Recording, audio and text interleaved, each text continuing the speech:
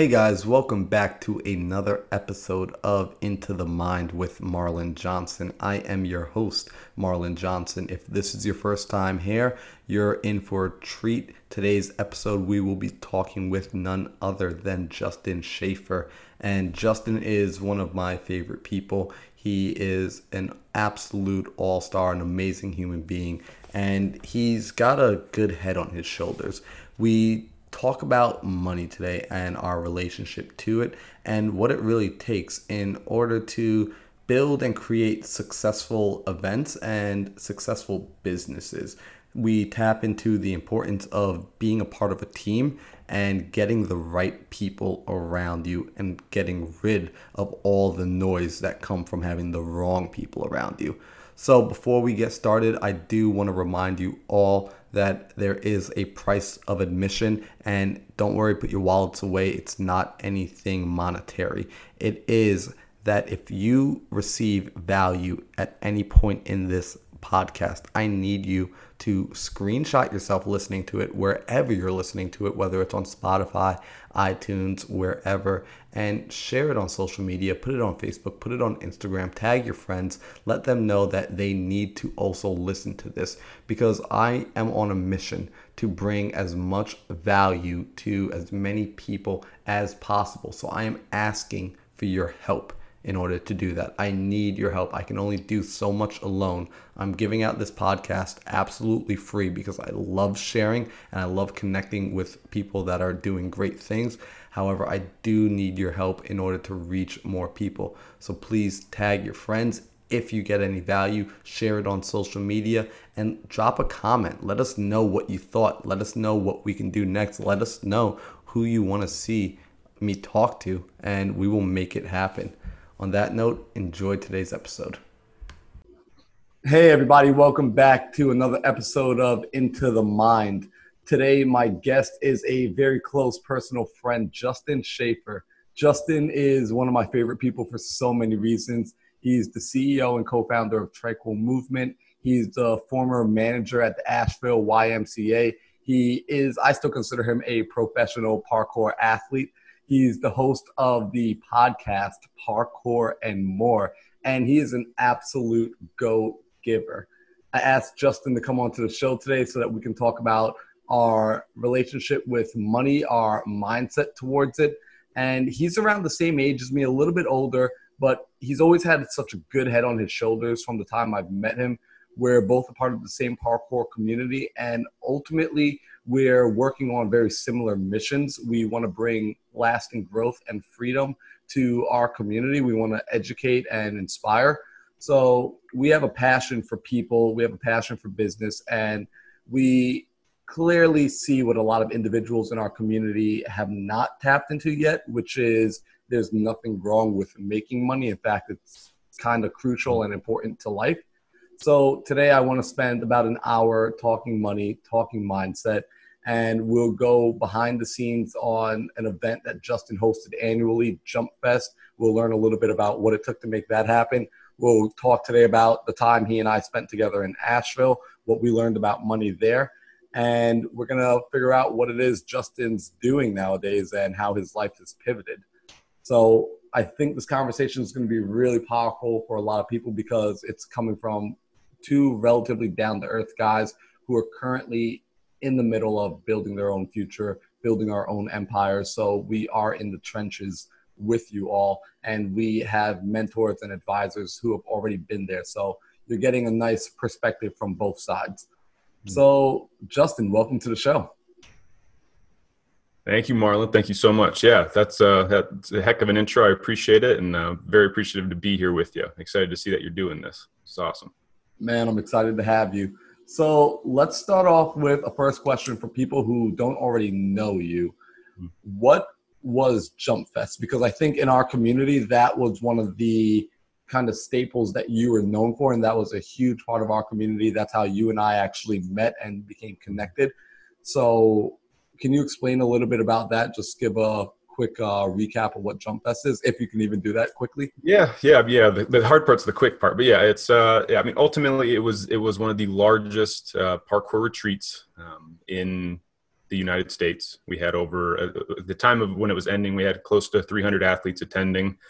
A lot of them parkour athletes. Others were just inspired by the movement and down with the cause. Ultimately, we asked everyone that was there to help us fundraise for the National Breast Cancer Foundation. And in our 8-year period, we raised over $40,000 for that organization, just doing backflips for bucks. It really was a way of kind of captivating that lost boy essence of the parkour community and really trying to show them, because I was 21 when I started the event. And so by the time it ended, I was around I had my 28th birthday, like the week before that last event. And so if people who had attended that whole time really got to see like the maturity of not just me, but of that event grow. And towards the end, it really became this place for, if you are conscious during this event, if you are aware, if you're willing to put all the devices down and all of the external noise and really just embody what this event is trying to do, you can get a lot out of it. And then others really were just like, I really like this lost boy mindset. That's where they resonated and that's where they wanted to stay. But it was cool to see that whole spectrum of like boyhood and manhood of where the parkour community was at the time. That's not to say that there weren't females there either. They really were. And I think the ones that attended actually probably contributed more to that piece of that cause of really trying to be kind of an education piece or just a stand-in for, what kind of men do they want to see in the parkour world as well. So I think that was one of the areas that was potentially going to grow even more so, but things happen. And, but ultimately, again, I think what we set out to do, we totally accomplished it. And I think it came to a really good completion time where we could have continued it, but I think I had other interests that kind of spoke to me more. Right. I mean, the event was masterfully put together. I was not there in the earliest stages, but I did get in around the midway point. Max Henry would always tell me about it and was telling me I had to go. And it did exactly what you said. It really did capture all ends of the spectrum. And it was nice to see that we can get these young kids there who are still very much maturing and who haven't quite figured out things. And we could get these older men there and women who had matured a little bit more. And we can marry the two and show them, guys, getting older and becoming mature doesn't mean necessarily abandoning who you were as a child. It means evolving into who you're going to become and bringing your youth with you, bringing those passions with you, and also adopting and learning new things. Because what I really liked about the last few events that you started to hold is you had these panel discussions every morning where it started off as the basic things where the kids were liking, where it's like not all movement-based panels, but it was heavily movement-based. But as you, like you said, as you began to mature, you recognized, hey, guys, an important skill to have besides flipping, besides jumping, besides vaulting, is also this entrepreneurial business skill, knowing your numbers, knowing your systems, knowing your KPIs. And you started to bring that forward to the stage and introduce that to our community, which was crucial. It's something that we're doing here right now. What I hope to do with this podcast is to bring more of that, because you recognize as you're getting there in your own life, how crucial, how important it is to have this knowledge about money, to have these connections, to have these thoughts, and to practice these skills, because they're just like physical skills. You need to have developed these skills in order to progress. So I was really grateful when you had those panels where you got business owners, where these guys own several gyms, to come up. They had international clothing brands to come up. Our time in Asheville, you had a money mindset coach come and speak to us. There were so many things that helped to develop my own mind and my own skill that I was super grateful for. And with Jump Fest, I know that you and I have spoken a lot about it, especially like off camera, about how much work you put into that, how much work was required to put into it. And those are the behind the scenes that a lot of people never get.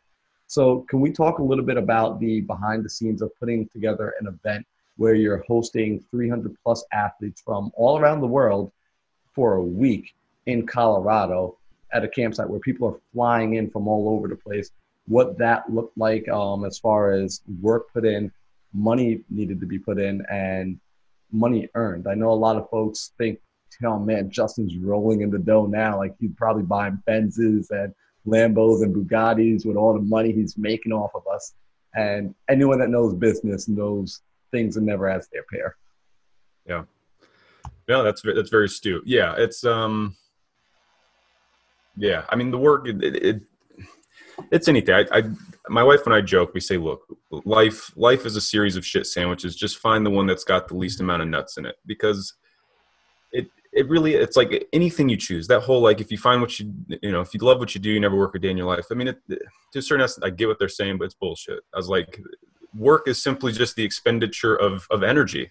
So are you exercising? You're working. Are you, do you want to be up till, midnight, 2 a.m, queuing up Facebook posts for, the next week to come? No, you don't. You'd rather be doing other things. So when you really break down that work and kind of what it looked like, it said, okay, so year one, right? If we, and I won't go year by year, but if we start in the earlier years, you're looking at everybody saying no. Okay. So before it was called Jump Fest, it was called, as kind of jokingly, but we had a waterfall tradition that we had, and the company's name was Tranquil Movement. And we knew we wanted ultimately to do something for breast cancer. So we came up with the acronym for TIT, so TIT, Tranquil's Initiation Tradition. So the idea was, here's Tranquil Movement's event. You're going to come do our initiation with us, which is standing under this insane waterfall in Manitou Springs for a minute. And then it's going to be a tradition. So every year we're going to do it annually. So that's really what it started off with. And so when you start approaching, so again, 21-year-old kid, I started approaching organizations, say, hey, we're having this event. Are you interested? Can we help? It's like, I mean, obviously if you're fundraising for somebody, they're going to take the money, but they're like, well, we don't really feel comfortable with the marketing component. We don't really feel good about X, Y, and Z. You start approaching local business owners, because how do you keep your costs down? Well, let's go local. Let's see if we can't broker out some deals with, getting things from posters made, to getting the t-shirts designed, to all these things. So you're getting doors slammed in your face left and right. And then you realize, like, oh, I don't have a waiver. I don't know how to make that. So you just start reaching out, and you start, so it was so much of this big puzzle piece that ultimately it's like, the fact that I didn't quit after year one really still kind of blows my mind, because it wasn't easy. I mean, movement generally came pretty easy for me. So up until that point, yes, there were challenges. Yes, there were things that pushed my comfort zone. But in terms of applying that to the real world, I really hadn't quite, navigated through that. And so then around year 3, which is when most businesses kind of tank, is that was the hardest year. And that was actually, I believe that was the last year. I want to say that was last year we were officially calling it TIT. That's maybe when we switched it over to Jump Fest. I can't really recall. But year 3 was so hard because at that point it was like the initial venue that we had wasn't, they weren't able to help facilitate it anymore. So we had more athletes coming, but we had to cram into this tiny little space. For me, it just felt like everything was falling apart. But everyone else who attended said it was one of their most favorite years, which was super weird, because it was like, for me, I was like, I've totally dropped the ball. This is insane. And that was the year that Gretchen came on board, who was kind of my co-founder and co-manager of that event. And without her implementing those systems. So that was that lesson of, okay, if I'm here are my strengths as a leader, and at that time really kind of refusing to acknowledge what my lack of leadership skills were, what my weaknesses were. And Gretchen kind of came in and just witnessed what a lot of those were and said, hey, like, what you're bad at is what I'm an all-star at. And she's like, do you need help? I said, yes. And that was the first time professionally I'd ever asked for help in that capacity. And from there, it just skyrocketed, because I knew that I could trust her. She knew that she could trust me. And then as we got into the later years, I think what Gretchen and I started to realize is we had mastered so many things of our partnership, which is essential when it comes to any business endeavors, finding good people and investing heavily in them. But then the other part was we were growing too quickly. And when we put out the feelers of, okay, what does a volunteering opportunity look like? What does it look like to hire some other people to help with this stuff, even if it's just for a week? The reality of it is, like, in hindsight, I think a lot of people think that they, reached out, and a lot of people, it's like the people that were financially compensated during their time at Jump Fest did their job. They did a fantastic job. They did great. Everything from the chefs, everything from the housing, everyone did their job. Everything was honored there. It was that next level of saying, hey, who kind of wants to take on this torch? because as Gretchen and I are approaching, towards the end, we were getting towards our 30s, and we said, okay, look, like we really cannot. It's just we can't sustain. We don't have that level of energy. I can't be doing a week-long thing, trying to start a family, 1,500 miles away in a different state, trying to organize this event. Like something is going to break eventually. And when we put those feelers out, truly, like we really couldn't get people chomping at the bit. Like you'd get some people who'd volunteer, and then push comes to shove halfway through the week, they're like, I'm out. And then, when you're putting out those feelers. So it was one of those things where it was like, we were really trying to evolve the parkour community, not just from, kind of philosophical and business mindset, but we were really trying to say, okay, like who can we groom, or who can we adopt to like kind of help us take over this event so that we could focus our energy on growing the organization and moving elsewhere.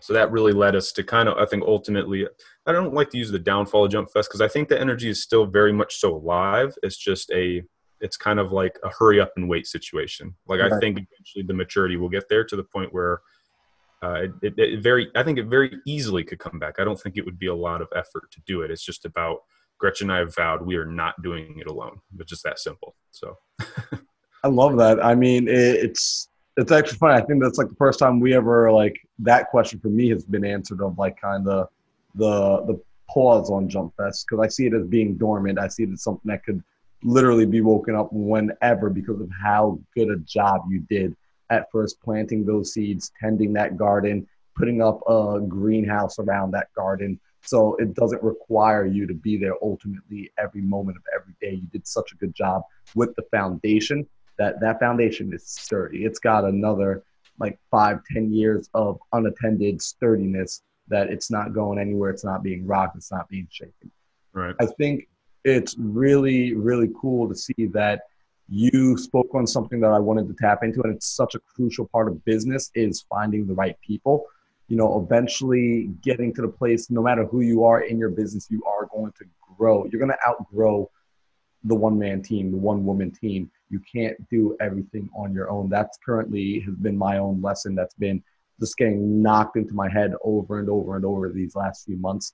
And it's so crucial. So when you find a Gretchen, when you find someone that can pick up on your weaknesses, that is very important. And it's in all areas of life, not even just business, but business, it's shown immediately. It's shown a little bit more immediately because you have this newborn thing that could potentially fail. So if you know that, hey, reaching out to people is not my thing, get somebody that is good with the people skills and good with reaching out. If you know implementing systems is not my thing, get someone that is good with understanding when we get a new person, how do we convey information so that new person knows exactly what they need to do, and we're not spending our entire life training this new person. There's a system in place for them to follow, like if you go to a McDonald's.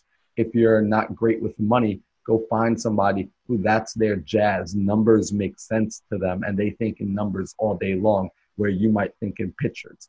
That very important. So thank you for speaking on that. It really does help unlock, I know for myself personally, it helps unlock the bigger image there. And for a lot of people, they might not recognize that you had so much help after year 2, after year 3, to continue to grow Jump Fest into what it was. Because I think you would admit this, if you did not have that help, you would not have been able to scale to that point, or scaling to that point would have just ultimately have destroyed you. Yeah, no, and it almost did. I think, 2014 was even despite having Gretchen's help and having probably one of the easiest planning years, like that was the first time, and not the only time, it was the first time that I had full-blown panic attack. Just was not sleeping. It was like we finished up a concert at a concert hall like on a Wednesday night or something. We had the Flowbots there playing to help fundraise with us. So that didn't wrap up until like, midnight or 1 a.m. And then we had to stay there to kind of handle up, clean up, and get all the kind of bills and checks written out. And then I think at 5 a.m. that next morning, we had to meet with KRDO, which was the morning news, to like do a segment about how we were going to be at Acacia Park to do this big event for people. And then that afternoon, we had another thing planned. In the last like 24 hours, I had slept maybe 6 hours, and then just tanked. So that was really it. I mean, it's like, absolutely. So like I got to experience like that whole step of breaking point where literally it shuts down, and it's like, okay, you can't do this alone. And no one would have guessed that I was even in that weird headspace. They were just like, Justin's just one of the guys. He's having fun. He's out here jumping on a trampoline. I'm like, yeah, why am I not sleeping? Like, it's just like, I mean, that's what I love the most is you said that, year 3, you thought in your mind it was an absolute shit show, that everything went south, and people are still coming and saying like, oh my God, this was amazing. And I think that's why we're doing what we're doing now and having these behind the scene conversations, because on the outside, things always appear to just be so freaking good, so dandy. Like everyone assumes everything is working. It's all perfect. Social media paints this picture. Your brain fills in the blanks. And it's not the truth always, or it's a small portion of the truth, and they don't get the rest. And ultimately, when people are home on their own trying to recreate something like what you did, and they're getting a lot of pushback and they're hitting walls and it's not working out right away, they think something is wrong with them. They're like, well, why can I not do this? Like he made it, like he did it. It looks so easy. It's like, well, no, here we're finding out. It's like, no, man, like I broke down. I literally was like a ghost in the shell at that point in time for a little bit. And you had to push through that. But people didn't see that battle because that was an internal battle. That was an internal struggle, which ultimately we go through a lot, especially if you're stepping into the entrepreneurial space. You're going to go through it a lot. But in life in general, you're going to go through it a lot. So let me ask you, with something like Jump Fest, right? Now that you know what you do know, you're a little bit older, you're a little bit more mature.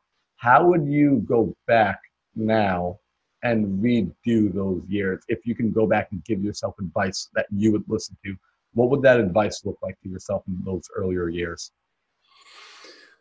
Oh, that's a good question. Yeah, because I really think, I mean, in terms of the process, I really do think it was very organic in the way that the event grew and the way that it fostered my personal development. I really wouldn't change any of those pieces out. I think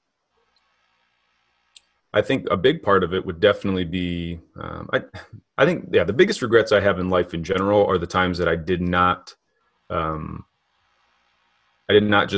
didn't speak up when needed, in terms of like if it was a bad negotiation deal or things, like I kind of just naturally just kind of bit the bullet.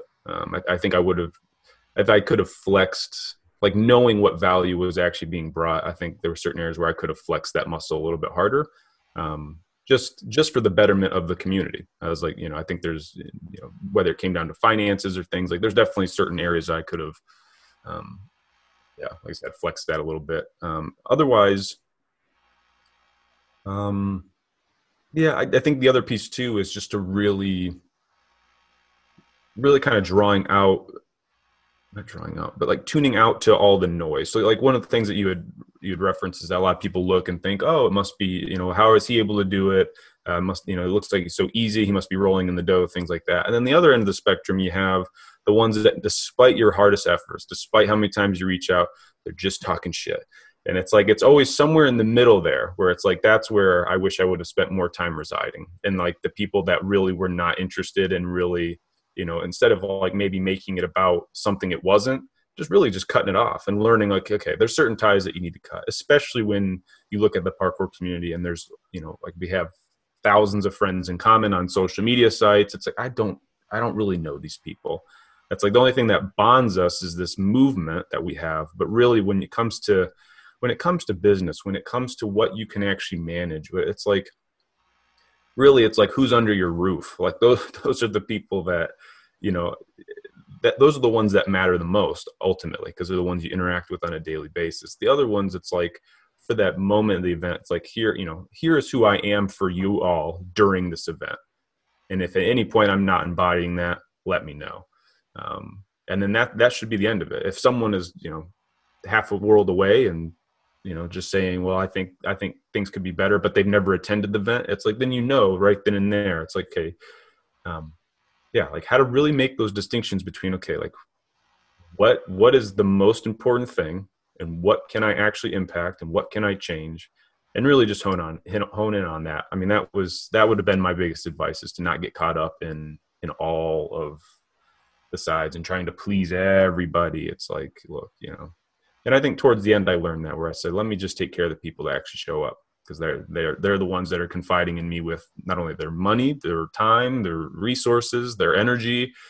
So those are the ones that matter, and those are the ones that still continue to matter. So that's really good advice. And it's funny where every time we talk, like no matter what we try and make the topic, it always really does come back to this mindset of working on yourself, working on having that personal growth and being reflective on yourself, because it really is important. Like the advice you just gave is advice that I get from high-level mentors who are multimillionaires, self-made businessmen and women who come from the same place of recognizing, bring value to who you can bring value to, and forget about everybody else, because those aren't the people that you can serve. You're going to burn yourself out trying to serve them.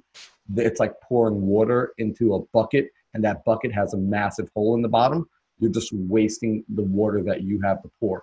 Go find somewhere where someone's ready to capture it. They're looking to capture it, and you can fill them up, because that's ultimately going to be more rewarding, and it's going to be more beneficial for both you and them, because you're not going to get drained out on trying to fill the other person up. They're actually going to get value by you putting something into them, and it'll be more sustainable, where you can do this again. You could rinse and repeat this process. However, trying to, like you said, please the masses, who really, at the end of the day, for all intents and purposes, don't matter to the mission, don't matter to what you're trying to build and accomplish. They are just at that point in time taking and wasting your energy and time, and you're wasting your energy and time with them. And I think a lot of people, especially people that care, you and I are people that are very connected to other humans. We care a lot. We feel some type of way, a negative type of way about saying, oh, but I don't want to ignore that person or ignore those people. But ultimately, it's a maturing process. You have to learn to ignore people in order to benefit the people that you truly, truly, truly can bring real, actual value to.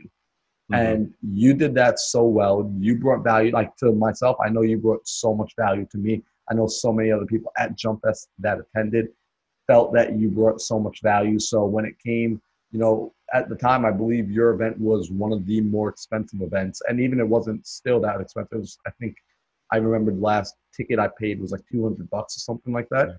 And as far as parkour events, that's pricey. As far as the value we received, and I'm looking back at it, I'm like, wow, that was absolutely nothing. Still is absolutely nothing. Like, you could have charged way more, and I don't think anyone would have paid it, gone to the event, and then been upset and said, hey, I want a refund. It just would not have happened, because you provided such value, and that was crucial, because you learned to channel and funnel that vision and funnel that message towards your niche, towards the people that you were meant to touch and work with. So that's really, really awesome. What I do want to, because I do want people to also get a sense of money. So if it's okay with you, can you talk on the expenses that it cost? Like, what did it actually look like putting this event together? I know you said you did a lot of reaching out to organizations and contacting them to get them on board as sponsorship and just collaborating. So with that, like, can you talk a little bit about, like, if someone's looking to work with a company or work with their local businesses, what they can do? And then also, what were the expenses on your end? What did that look like as far as numbers and just time and energy needed to put this on?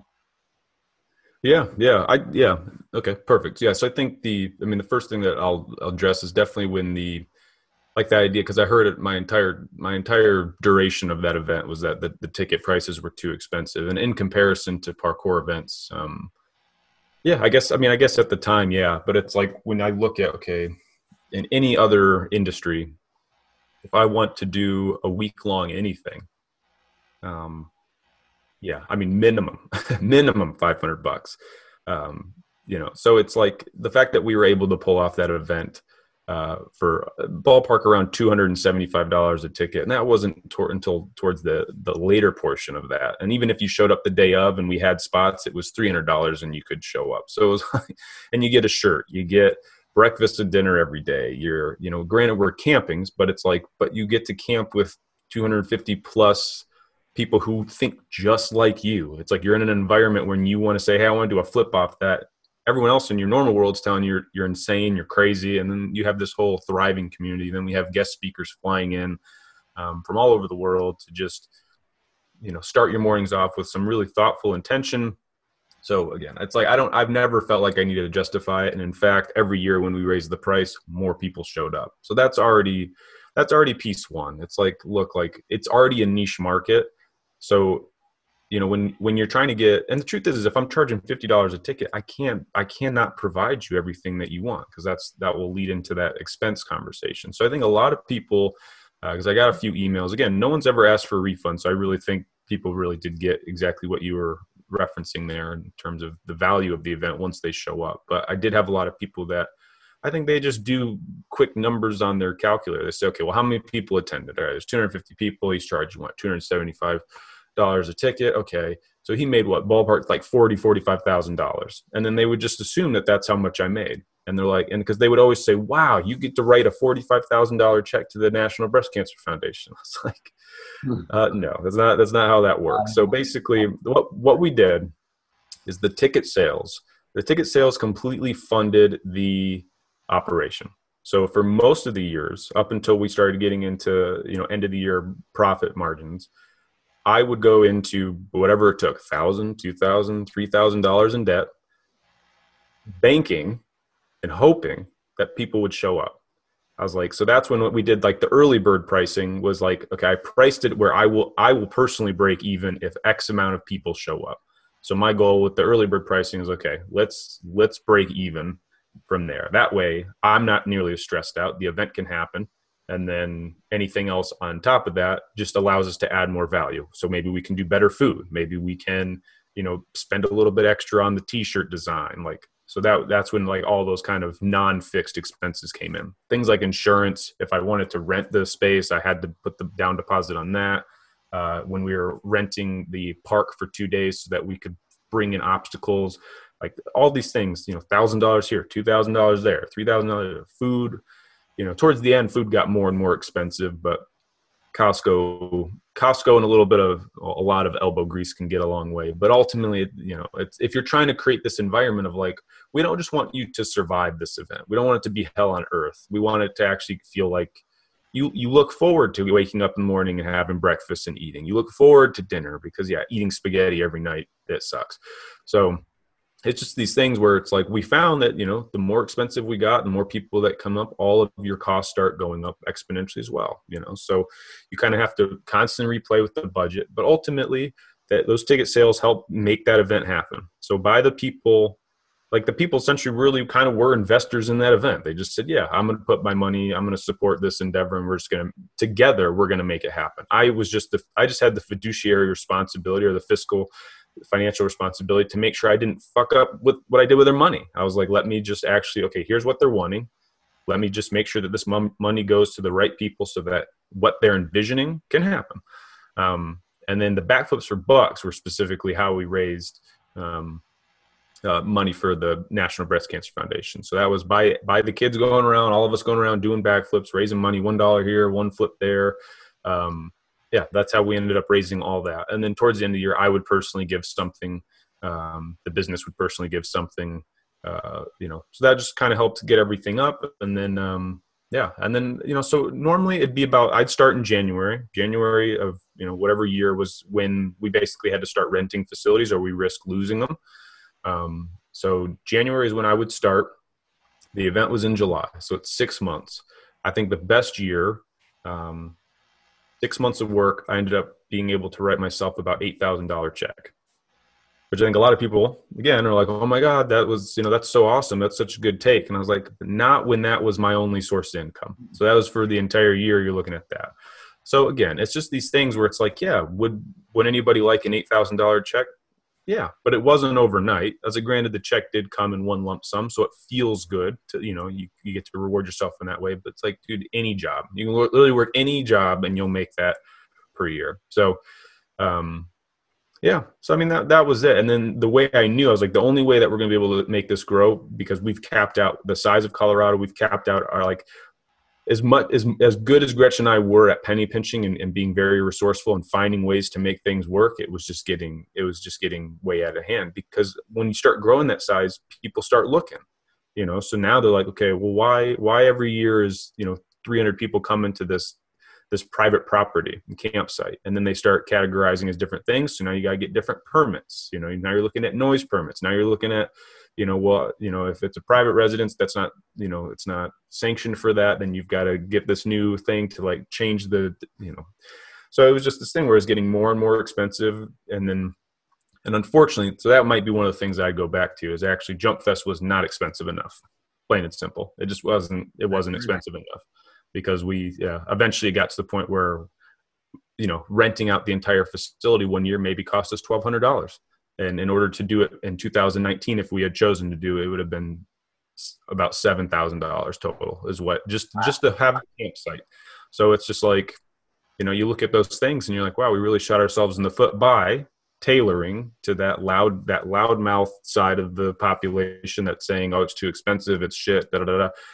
Because we pandered to it. Ultimately that was kind of a big shot in the leg. That event easily, should have started at $500 for the week. Like, no questions. I completely agree with you. Like, knowing what I know now, that event was extremely underpriced. Not complaining. I'm happy that we got it like at such a discount, but it was completely underpriced, and the value was, you promised one thing and you delivered much higher every single time. So thank you for that.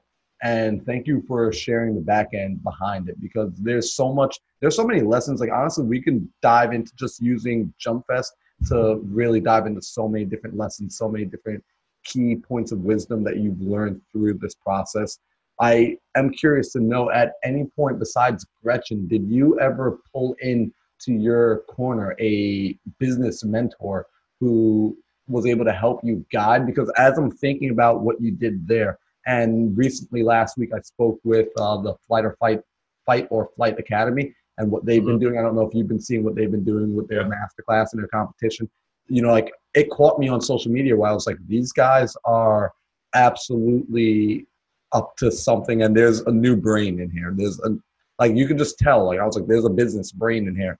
I need to figure out who that brain is. So I reached out to them, and lo and behold, they have a new guy named Sal who knows nothing about parkour, but he does know business, and it's so evident.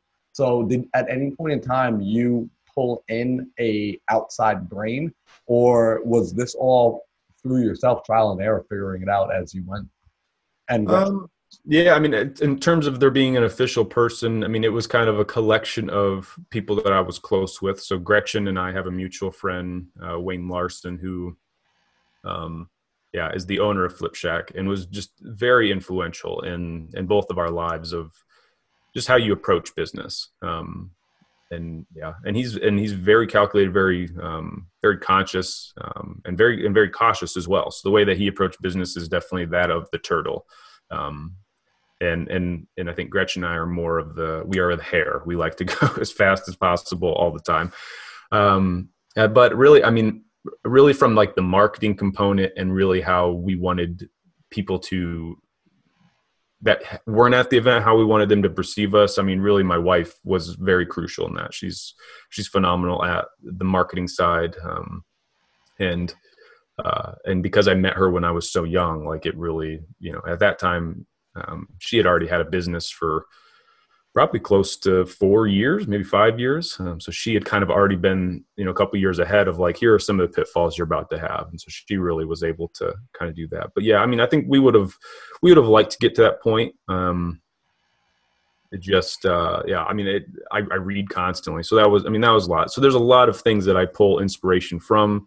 When I'm working out, it's rare that I've got music on. It's usually a podcast of some type of self-development. And I find that I actually ironically, I run faster. I perform better when I'm listening to people talk about things that I'm interested in and like they're educational versus like the music. I tend to just, my heart rate gets too high and then I burn out too quick. So I found that interesting, a little hack for myself, but but absolutely, I can see where you're trying to go with like the business and getting the outside mind. And yes, I advocated for this so heavily because before it was like, it's like the model that was always presented at things like Art of Retreat or conversations where like, you know, when I showed up my first year to those types of events, I was under the impression that, oh yeah, we're about to talk money. Because like I'm used to things like, you know, BNI and different networkers that really like before the meeting even starts, you are in front of a group of people. You're supposed to. It's what's expected of you is to share basically like how much you're worth. And since the last time we met, because they would meet, you know, these types of events meet weekly. So from this week to in the last week, like how much money have you made? You know, of us as the group that are, you know, essentially it's referral based. Have we helped fulfill on our promise to you, and vice versa? Like, so how much money have we as the network? How much money have we helped you raise? And vice versa, how much money and how much referrals have you helped your other people in here? So it's like when you start having those types of conversations, it just eliminates all those blocks you have, because you got to be 100% vulnerable. You're like, look, man, I had not bad week, I had bad 2 weeks, I had bad month, I had bad year, and then these people who care about you, because they have a financial interest in your being there, say, okay, well, how can we help? Like, who's your ideal client? Who do you need? So they start asking these questions of like, okay, well, something's missing. The way either you're communicating, maybe it's the way that you're portraying yourself online. It's like, is your entire Facebook feed politics shit? Like, that's probably why people are avoiding you like the plague. So it's, not to say that you shouldn't have your opinions, but there's a time and a place for everything. You know, like your LinkedIn, you never see any of that stuff on LinkedIn. It's very to the point, resume, business stuff. So when I started attending these events and I start kind of approaching it with that mindset, I instantly felt this like ostracization of like, whoa, like why Justin's all about money. That's all he cares about. Why does he see parkour with dollar signs and da. I was like, why the hell are we here? Like, I didn't just buy a ticket to New York and pay for this event to just toot my own horn and talk about how like philosophical I am about the sport. I was like, no, like guys, we got to fix this shit because what we're doing right now is not working. It's clearly not working. And everyone's like, no, it's working. I was like, I wouldn't trade shoes with any of you. Like I wouldn't. No one in the parkour world, literally no one, has given me any example or any inspiration of like, I'm going to do exactly what they did. It was like, no, I was like, from the beginning to end, it was always like, I would take maybe some snippets of like, I like what they did there, but I think they're missing the mark here. And I would tweak it in the way that I thought was better. And I would run forward with it. And so that was why I was really excited to be in the room with all these people and say, okay, like, let's see what the vibe is. And at that time, the idea of pulling out an outside mind, someone who did not practice parkour, and asking for their advice and getting their financial help, and was so frowned upon. And I was like, I don't know why. I'm sure that evolved. I'm glad it evolved. Hopefully it continues to, because the truth is if we keep focusing on just parkour, it's like, you know, for a lot of jobs or careers, you need some type of certification or certificate from a diploma. Like, you need all these things, right? And it's like, if to enter the parkour world means you must be able to do what? Backflip, Kong precision. Like, if that is the barrier that stops you from getting involved in the sport, we're eliminating a huge portion of the population that can actually fucking help like grow the infrastructure. So I was always advocating for it. And like, that's why I even used Gretchen as a reference. She didn't care about parkour at all. It was just her relationship with me. Like, she just knew. She's like, Justin's my friend. I can see he's struggling. Here's where my strengths are. Let me see if I can help. And then through that, she developed this love and devotion to not only parkour, but to the people. And then like, that's like now we have more people that are advocating for parkour, and she can spread the word in a positive light because we taught her by example what parkour can provide people. And so, yeah, I mean, what the Fight or Flight are doing is exactly what Noah and I were trying to accomplish with the Jump Fest online, like literally exactly. And it got some traction, but again, our hardest part there was and so, I'm really curious to tune into that podcast, because what we discovered, and even just watch Shark Tank for like one season, and you'll discover real quickly that things that are social media based platforms eat up so much of your overhead. Like in order for us to get the traction and the sales that we needed, the amount of money that we would have to put into Facebook ads just ate like everything. So it was just constantly breaking even. And I was just like, I don't even know how, unless we pull outside money to help us like up level this, and you start getting the famous, people on there and they're doing master classes, which is exactly what masterclass did. So it's like, Oh man, Justin, you just got me so excited and so happy because like this, first off, I got to let you know, you just gave me an idea. So if it turns into $1 million, billion-dollar idea, I got you. I'm sharing it with you, which right. is, you're going to listen to that podcast I do with Fight or Flight. It's going to actually be the first one because it's a little bit more time sensitive than everyone else's. Although I recorded them later on, I'm going to release them as the first episode on August 3rd. So that's already, if people are listening to this, they've already had a chance to listen to that. And we did speak about the systems that they're putting in place. But after I turned off the camera and we were no longer recording, that's when we went even deeper. And I'm going to start keeping those recordings of those conversations, and I'm going to release them to, it's going to be like you have to almost like buy in to listen to those conversations, because those conversations are extremely sensitive to the people's business, to their business model. Those ideas are still, it's intellectual property. And the right people listening to it will never screw anyone over. But you release it to the masses, it can now affect what they're trying to do. So they have to be, it's just a part of business. You have to know when you can say something and when you can't. So timing matters. But ultimately, for other business folks who are working, it's better if they can hear that now and they can implement it into their own business. Oh my God, like what it has the power to do is unbelievable. So thank you for like helping me piece that together. And it's cool to see that like you tapped into it. You tapped into it early by bringing Gretchen in, who was not a parkour athlete. Like she didn't really care for the movement. I mean, like I think that's something we forget. Like a lot of people in our community forget. Like, hey guys, outside of this community, parkour is relatively meaningless. It's like no one else cares. No one else gives a damn. It's the same way in the parkour community. A lot of us don't watch traditional sports. Like you can talk to us about football and we genuinely don't care. It does not change anything in our life. However, if you look at those industries, they all pull from around and outside of them, and the best of them are able to pull people that, like the owners of the basketball teams don't necessarily play basketball. The owners of the football team don't necessarily play football.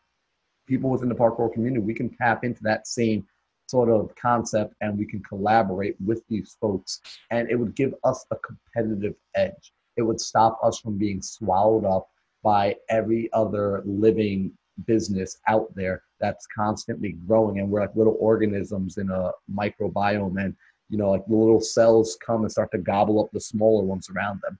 Right now, parkour is still this little tiny cell, and it's about to be released into the world, or it already is released into the world, and there are other bigger things kind of approaching it, and they're not looking at us as friends, they're looking at us as food. And if we don't get bigger sooner, we will be gobbled up, we will be eaten. And it's not a bad thing. I mean, they're just doing their job, they're just surviving, they're just growing. It's kind of like shame on us for not doing the same. So, it starts off independently, and I'm happy that you have that mindset. I know I'm grateful I have that mindset. You're someone that helped me see that it's possible to be a part of this community, to still carry this mindset, and to still grow with it and not necessarily run away from the community, but at the same time, pull back when it's needed, and you're not going to lose the respect of the community. You're focusing on yourself, and ultimately you're able to better serve your community by pulling back and focusing on yourself. So with that, I do want to pivot from Jump Fest because we could talk about that forever. And I don't want us to get lost in there too much. But I do quickly actually want to tap into a conversation that we had. We had it on your podcast when we did episode 1. We spoke about it when we were in Asheville, when we spoke money. I keep forgetting our coach's name, the coach that you brought to us, because she was wonderful. And Emma Churchman. Emma Churchman. Emma Churchman was absolutely fantastic. She came, she sat down with us and really helped unlock our mindset with money. And you said something that was so crucial. You reminded me about how our relationship and habits with money are built into us. By the age of 4, we have now learned pretty much everything we're going to know about money. We learned how we're going to work with money. And at that point, going forward, you're either running with that programming or you're trying to reprogram yourself to have a better programming. So, can you talk a little bit about the takeaway that you got from Emma while we were out there in Ashland? We could kind of riff on that for a little bit. Yeah. I mean, money's it is so huge. And I just like, I guess what I would preface with, like, the one relationship that you 100% must foster and must keep it a healthy relationship is with money. Because from the business lens, from just personal development, from sitting down, having a beer or a cocktail and just like helping elevate the conversation of what people can do to better set themselves up for the future. Like, if you don't have a healthy relationship with money, like, you're literally, like, to me, you're like one of the most annoying people to talk to, because it's like we're trying to contribute to each other, whether it's financial, whether it's just like, no, there's really, like, I can see exactly what steps you're taking. And I was like, dude, if you just pivot one step over, like, you're talking exponential growth in a whole different area that you're just neglecting. So I was like, and I don't know, to coin a new term, I guess, it's like you just have wealth fragility. Like, you're just fragile around that conversation. Like, take a deep look at that, because it's like, I'm telling, like, the science backs that by the time you are age 4, 2 things are happening for sure. 1 is your concept around money, and 2 is your social skills. If you don't teach a child and introduce them to social environments, by the time they're age 4, if they're antisocial and shy and we're like, that's basically who they're going to be for the rest of their life. So it's just like this idea of like the isolation and, like, I don't know, money is the root of all evil. It's like those 2 things are just like, you're not, even trickles down to where even the future humans that we raise up and bring into this world just have a negative relationship. And if you don't understand money, if you don't understand how it works, then like that, like, dude, my wife and I just watched the Jeffrey Epstein Filthy Rich thing on Netflix. Why is a 14-year-old girl willing to do what happened in any capacity for, like, they were talking about $200? I was like, see, that's the type of conversation, like, kids need to be having those conversations and understand, like, people will use it. If you don't understand how it works, if you don't understand why it exists, if you don't understand, what does $200 actually equate to? Like, what other chores could they have been doing? Like, if they mowed the lawn, like, if lemonade stands, like, teach them how this works, how expenditure of energy manifests into these IOUs. And the next thing you know, it's like you have people who can be way more privy to when someone's trying to take advantage of their situation. And I hear it all the time, especially in the parkour world, where it's just like this idea of money just being this bad thing. And they come after me like, Justin, like, money's not the only thing that matters. I'm like, no shit. I was like, the main thing that matters is, like, nothing matters more to me than, again, the people under my roof, my wife and my kid who's going to be here in October. I was like, I was like, everything other than that is on the side. It's like, but the thing is like, my wife and I both have a very healthy relationship and a healthy understanding of money, so that whenever we make decisions, they're in sync. It's not like I'm battling with my wife because, she spends too much on this and I spend too much on that. No, we have it budgeted. We know. I was like, we're in a position where if my wife says, oh my God, I really want those earrings, I can comfortably say, buy them. Like, whatever other hangups you have about it, like, buy them. Reward yourself. You work your ass off. You're worthy of it. And here, buy them for you. So it's just like, it's like when you can create that freedom of, like, and really establish, like, okay, money's not the problem. If you want to get into a conversation of ethics and all those things, yeah. But it's like, I don't know, learning who you can trust, learning who you can work with. That the first conversation that needs to be had before you start diving into business relationships is like, what does this person I'm interacting with, what do they think? What do they feel about money? Because there's going to come a time where money is the main factor of this decision that's happening, whether it's like, you're getting a new investor, and if they don't have a healthy relationship with it, and if you haven't established what that relationship looks like, you're going to have a whole nother shitstorm that comes from the left side, right side, and just hits you. So I'm like, just really deep dive into that. And like, were your parents bad with money? I had examples of that. Yeah. It's like, yeah, I've totally gotten to see that. But instead of taking them on as my own and just assuming like, oh yeah, like, my parents always fought about money. So I understand money's a really scary thing. And no. So, it's like, is it though? Because it's like, it's like Jeff Bezos can make $16 billion in a day. And every meme I'm seeing is like people hating on him for it. And I was like, dude, it's like, to a certain extent, you got to be like, dude, that it's pretty inspiring that he's able to do that. And it's like, and people are like, well, he should like give money to X, Y, and Z. And I was like, but he doesn't have to. I was like, and that's the reality of it. Is like, he doesn't have to. If he chooses to, awesome. It's very philanthropic of him. But does he have to? No. I mean, the system's set up in a certain way where it's like they don't. And it's like, and people are like, well, the 1% keeps getting richer. I was like, duh. I was like, if I give you $100 and say, okay, I want you to turn this into $1,000, you are going to be working your ass off to make that happen.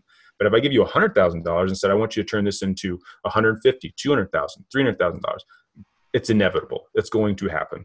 If you show up to the party with $100,000 cash, people are taking you seriously. They say, okay. And then now you don't have to go through all those tiny hurdles of penny pinching and figuring out all the things out. Like, you now have this capital. So like, that's the thing is like, okay, if we're looking at capital, that's assets, things that while you are sleeping, they are making money. The internet is beautiful for this. It's like for Jump Fest, I would set a different tone for every time a ticket sale would go. So whether I was at a business, a lunch, a dinner, hanging out with family, whatever it was, as soon as I heard that tone go off, I knew, hey, money's in the account. Awesome. So I get that little tiny bit of like, okay, cool. My efforts for today are working. And so like, so that's, starting up that online business. And I think a lot of people have gone the clothing route because it's really easy to really get it started up. It's just about where do you want to take that? But if you're in a position where you don't have capital, instead of saying I'm mad because I don't have capital and I don't have the cash in order to like make things I want happen, then you're really looking at the idea of leverage. Okay. So how do I get in with those people that have the capital and the money that can help me make this happen? And how do I show them that my skill set, my expertise, whether it's in parkour, is actually going to provide value to them? And I can tell you almost every meeting I've been to where the leverage I have is the fact that I can do a backflip and I'm really, really talented at sticking precisions. It's never meant shit. No one cares because there's hundreds and hundreds and thousands of other people who can do it just as well as I can. But now when I show up and I say, hey, I have 8 years of experience of this event that I orchestrated along with these other skill sets, they go, wow, you know what? You've got something. There's something about you. There's something about your look. There's something about your abilities. Like, you got that cool factor because you can do something that's unattainable. So now it's like, that thing that people hate in the parkour world, like, do a backflip. I'm like, dude, Noah Mittman talks about this. I talk about this. Doing those backflip at a business meeting, whether someone's asked or not asked, is like, boom. Like, it blows their mind because they're just like, when you do a backflip in front of people, some people may see it as like monkey dance, but people who are educated, people who are smart, people who are disciplined in other areas, they see the backflip, they see the expertise in the movement, and they go, that's a disciplined motherfucker. And that's what they dive into. And they say, okay, he obviously has discipline. It's like, he's healthy enough to do these maneuvers. It means he's got something. If you have other credentials like a degree or whatever, and you're trying to go into a specific field, that's another layer of that leverage that you've now got. And in fact, in order to get that degree, a lot of times you got to go on the opposite side of assets in game. Now you're in debt. So it's like, so you really once you have those things, it's not like you graduate college and here's your wealth that you deserve so much. It's like, no, now you've got to use those things and you've got to leverage yourself up, whether you go the corporate ladder route or whether you say, okay, I'm going to be entrepreneurial, I'm going to do my own thing. But ultimately, you have to find the people that have this, not just the skill sets, but also the capital, the assets that can help you get to where you're going to go. And you gotta show them like that you are willing to put skin in the game. If you're like, well, like, we're going to use your money to make my vision happen, and that's it. And it's like, no, it's not how that works. Like, it's an extreme give and take with all of it. So I guess to kind of wrap back around, it's like, develop the relationship with money, because it's like no one's pitying you anymore. Like, no, like, do you not have it? That sucks. I think we've all been there.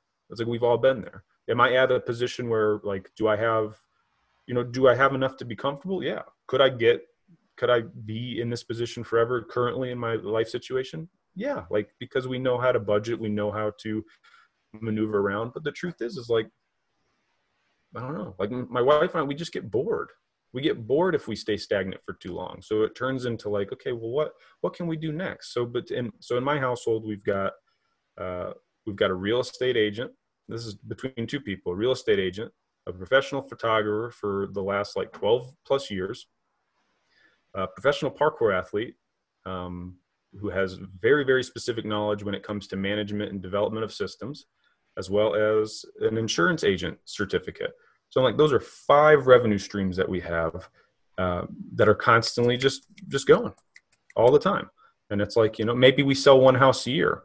Okay, cool. Well, that's whatever. That's, that's $7,000 that we didn't have before. So it's just like, it's these things where it's like, when you get these specific knowledge, when you get these degrees, it's like you just keep going. And it's like, and word of mouth is the biggest thing. It's like the more work that you show up, the more integrity you have, the more that you're willing to declare and be a stand-in for people, you'll be blown away at how quickly it reciprocates back. It's the giver's gain idea. Even in the Bible, it talks about how to those who have not, more will be taken, to those who have, more will be given. It's like, it's so true. It's because you have accountability. No one wants to trust an asshole. No one wants to trust the used car salesman. They want to know, who is this person that I'm developing this relationship with? Will they take care of me? It's like, so when you look at that, it's like all the money is society's way of saying, hey, here's some IOUs for the energy, for the participation in my life and my experience, for the service that you have provided me, for the up-leveling you have done for me and my family. Like, that's all that money is. And when you make it something more than that, it's like, dude, you're wasting your time. It's like, there's no good, there's no bad. It's simply just a green thing that's easy to carry around. And in fact, now it's just digital numbers on a screen. Like, no, who's carrying around cash all the time? It's like, just, I don't know, man. I hope I'm answering. Oh my God. Questions. Dude, no, you thank you. I'm happy that you kind of got into that flow state and you touched on everything you did, because everything you said really resonates, really hits home. And if people were listening, like, I want them to go back and re-listen to that, everything that you just said. I want them to listen to it again, because I wrote down a few things as you were going, which is, one, people having that wealth fragility, which is like, it's true. Like, if you're afraid to have this conversation, if you can't have this conversation, if the conversation makes you uneasy, that's a sign that maybe you should be having the conversation, because it's an important part of your life. So build up yourself for that. Having a budget is so crucial. It's a lot of fun personally. I think budgets are awesome. Like, I got crazy obsessed with budgeting very early on. Like, I was like, oh my God, like, it's so cool. It's like you're playing a video game with your life, as far as what you can and can't do comfortably. So now when you spend money, there's no feeling of regret or second guessing. Should I have spent that? Very objectively, I'm allowed to spend this money, or it's not a subjective feeling like, oh, maybe I shouldn't have done that. Like, no, you're good. You're fine. It's in your budget. You already accounted for it in the past. And then when you said if people don't know how to talk about money or don't have a relationship with money, I think this was really crucial. Like, for me, this, like, because I agree.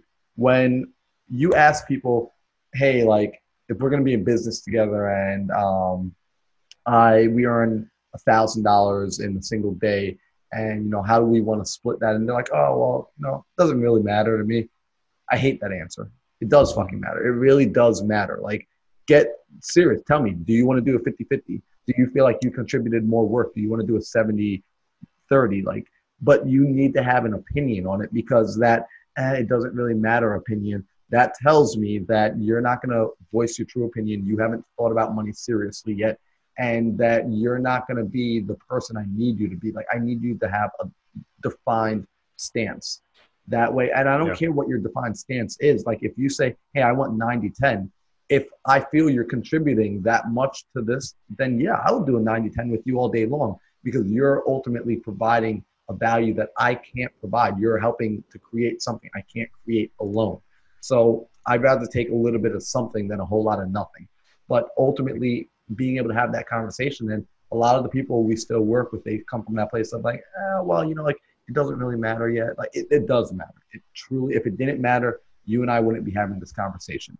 The people that we're able to sit in rooms with and connect with and network with, it matters to them as well. And you see it, they're good people, but ultimately it's something that you have to figure out. And the fact that you said money is symbolic, like little green paper bills, now it's numbers on this, it's all a symbol of how much value you are transferring and putting back into the marketplace, into the community.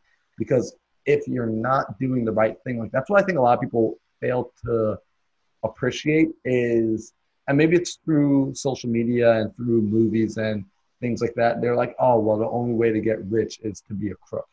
And it's like, no, that's one way to get rich. And usually the riches don't last very long. And it's also one area of your life gets rich, and the rest of your areas of your life really get beat up and bad because you don't have a social life. People don't want to be around you. You're around negativity all the time. You got to constantly look over your shoulder. In the other realm, the positive side, the way to get rich is to provide more value to people. The more value you provide, the more of that green comes back to you, because money is an energy. It's an energetic thing. Yeah. So it's like you're going to attract that energy towards you by putting out and giving that energy first, which is that value. Because all it is money, by definition, true money, not currency, but money is just a store of value, a store of energy, and a store of value. So by putting it out, you get it to come back in. So I think you did an excellent job of tapping into that. And what I want to do is I want to start to wrap it up, just because I do have a time frame and I want to keep this at the hour, but we can talk on this. Like, I actually want to do a part 2 with you where we come back and we touch on it a little bit more. But what I want to ask you, I have 2 questions that I like to ask people at the end of every show, at the end of every episode. Question 1 is, what is your favorite book, or one of your favorite books? And it could be a business book, it could be a financial book, it could be a fiction book or a nonfiction book, it could be a self-development book. But what's a book that you have found a ton of value in, and it's just like immediately pops to the top of your head? That's a good one. I mean, in the interest of the kind of the conversation that we're having around the money,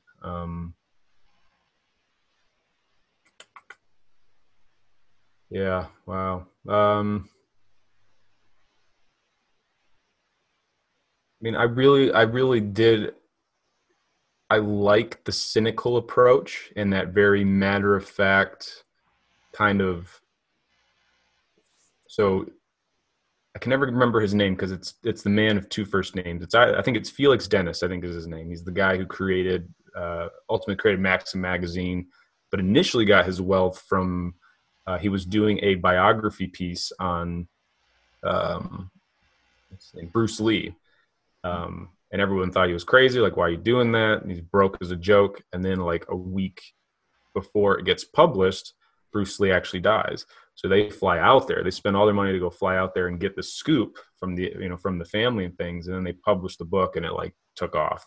But yeah, it's called How to Get Rich. And, in there, it's very to the point. Like, he talks about like his asset accumulation and like the cash value. And he's, it's something along the lines like, if you have like, he considers having $500,000 on you in cash assets is comfortably poor, is how he refers to it. So like, yeah, he's amassed a lot of wealth, but very cynical and in a good way, where it's like, it really does allow you to have those conversations with yourself of, there's a chapter in there about talking about be prepared to lose friends.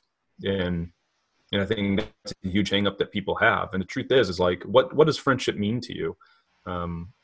Like, I would consider you and I very close friends, but we're not Netflix and chilling. We're not, we're not just like chilling out at the bars every night together, but it's like, but we know that when we pick up the phone or the Zoom, that we're going to pick up right where we left off, and in the time between, it's little check-ins here and there. It's like, that's friendship, is like, it's the people that it just feels natural with. If your idea of friendship is like, yeah, no, we spend 6 hours a day just by the pool, drinking Mai Tais and hanging out. Yeah. If the goal is to accumulate wealth and to up level your life, it's not an efficient use of time. It's just not effective. So he really dives into that. And that's just one of the many areas that he talks about, but definitely like how to develop those relationships with people. One of his big tactics is he would create a magazine that would steal enough of the subscription base from a bigger magazine until they bought him out. So, wow, that's smart. Yeah. That's a cool tactic. I like it. Yeah. So that's cool. That one. I might reread that one, actually. I'm kind of inspired to dive back into it. Yeah, man. You make me want to pick it up. Felix Dennis, How to Get Rich. Mm-hmm. All right. So first off, thank you for the book recommendation. I definitely like the cynical parts as well. I'm reading The Creature of Jekyll Island. I don't know if you picked that up yet, but it is. I haven't picked it up. No, I've heard of it. Yeah. Nice. Yeah, it's a nice one. Like, it's one where you're like, oh my God, like I see how everything came together. But it's definitely not for the faint to read. What I want to now ask you, one of my favorite questions. Okay. So let's say tomorrow morning you wake up and you have no memories of who you were, who you are. You don't remember anything about Jump Fest. You don't remember any of the experiences you've had. You just are a complete blank slate. You're just here. You can still speak English. You have a sense of like, all right, I'm in a safe place, but you don't remember your network. You don't remember your family, friends, nothing. It's just a new person on this planet. However, you do get to keep one bit of wisdom that you have currently. Like, there's going to be one thought in your head that you're going to know for certain to be true, and you're never going to question it. You're not going to be able to necessarily explain why you know it's true. You just have complete faith in this thought and you run with it. What would you want that thought to be? Dude, honestly, like, so I wake up in the morning, yeah? Uh-huh. Okay. So I wake up in the morning. If I could keep one piece, it would be, I may not know who this woman next to me is, but just kiss her. Because I'm telling you, like, yeah, I mean, I have no doubt that with that one, I mean, yeah, in any hypothetical, that one kiss with my wife would instantly bring back all of it. Like, she is the glue that holds all of this together. So that would really be it. And maybe not as profound as you had thought, but I think just her and I's story, I swear it goes back lifetimes. So I know as soon as that her and I have that intimate kiss, it's going to be boom, the same fireworks I experienced before, which really kickstarted all of this. I mean, without meeting her, I don't even know where I'd be. So that would be the one piece. Dang, Justin, that has to be one of the coolest answers I've gotten yet. That is absolutely now that's up there. I think that might be number one right now. That's holding the number one position. And I think it's going to be in top 5 for a very long time, if not forever. Well, good. I could be proud of that. And yeah, and it really, it's another valuable lesson there is like, and not that hot, sexy love, but that long, committed, beautiful love. Strive for it. Find it wherever you can. I agree. It definitely is something that is worth cultivating and worth growing. It's a beautiful thing when you grow it. And man, I'm excited now. I'm excited to see your marriage grow. I'm excited to see you become a father and just watch that journey and hopefully be a part of that journey. Yeah, man. Yeah, for sure. Yeah. Well, you're always welcome at ours anytime. And if you want to get out of New York for a bit, come back to the mountains, let us know. Absolutely. Justin, thank you so much for coming on the show today. Thank you for sharing your experiences with us, your wisdom, and just your overall good vibes. If people want to follow you, where can they find you? Yeah. I have a love-hate relationship with social media, and I do stints of just getting the hell out of that world. But I think right now the main consistent thing is definitely the podcast Parkour and More. You can find it just about anywhere, Spotify, Apple, anywhere you enjoy. That's kind of my weekly contribution to the internet world, if you will. But otherwise, currently, Facebook, Instagram, I was lucky enough to just get the handle Justin Schaeffer on pretty much every platform. So that's Schaeffer, kind of like shea butter, SHEAFFER. And I'll put the link down below so that you guys can find him very easily. So again, Justin, thank you so much for coming on, and have a great rest of your day, man. Thanks, brother. I really appreciate it. Okay, guys, so I really hope you enjoyed that interview.